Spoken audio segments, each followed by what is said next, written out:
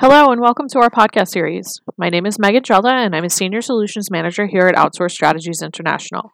Today I will be discussing how to report medical coding for seasonal allergies and asthma this autumn. Allergy is one of the most common autumn illnesses.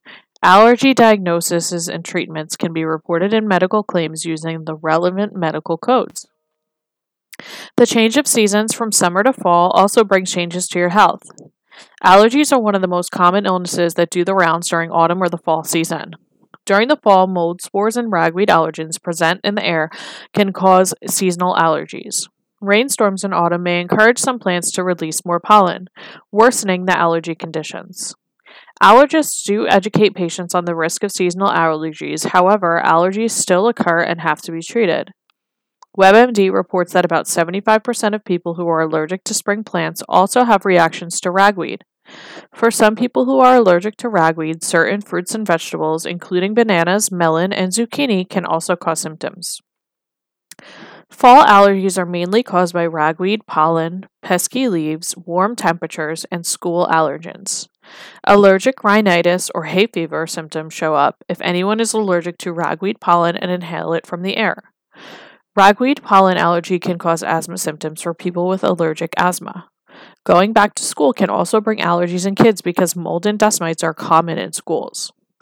Common fall allergy symptoms include runny nose, sneezing, temporary loss of smell, headache, fatigue, sore throat, coughing, snoring, watery and itchy eyes, ear congestion, itchy sinuses, or throat and postnasal drainage.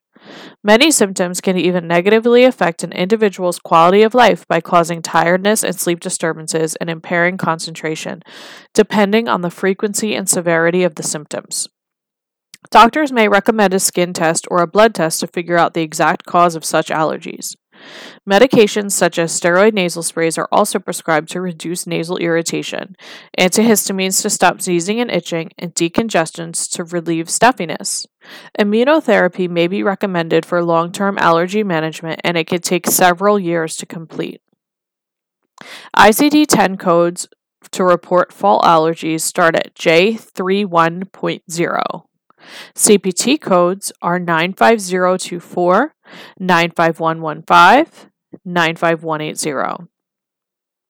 Though there's no cure for seasonal allergies, these can be prevented and managed easily by checking the daily pollen count, checking your city's air quality report before spending time outside, keeping your car and home windows closed, taking a shower after spending time outside, staying indoors when pollen and mold counts are high, turning on the AC even when it's not hot to keep out mold spores and pollen from entering your home or car, cleaning your heating vents and changing the filter before turning them on, wearing a mask when you rake leaves so you don't breathe in mold spores, or using a dehumidifier to keep air between 35 and 50% humidity.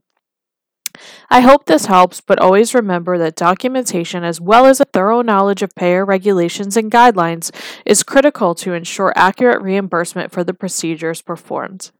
Thank you for joining me and stay tuned for my next podcast.